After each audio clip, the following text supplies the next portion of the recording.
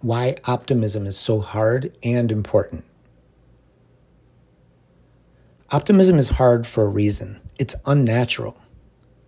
For our ancestors, being optimistic and wrong meant maybe you missed out on an opportunity. But being pessimistic and wrong probably meant you were tiger food.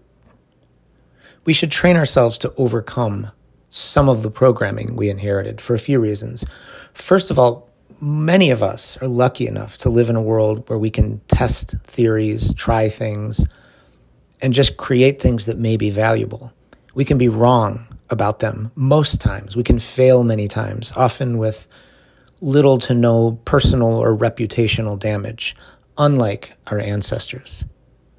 Second, being optimistic is just a healthier mindset, regardless of outcomes.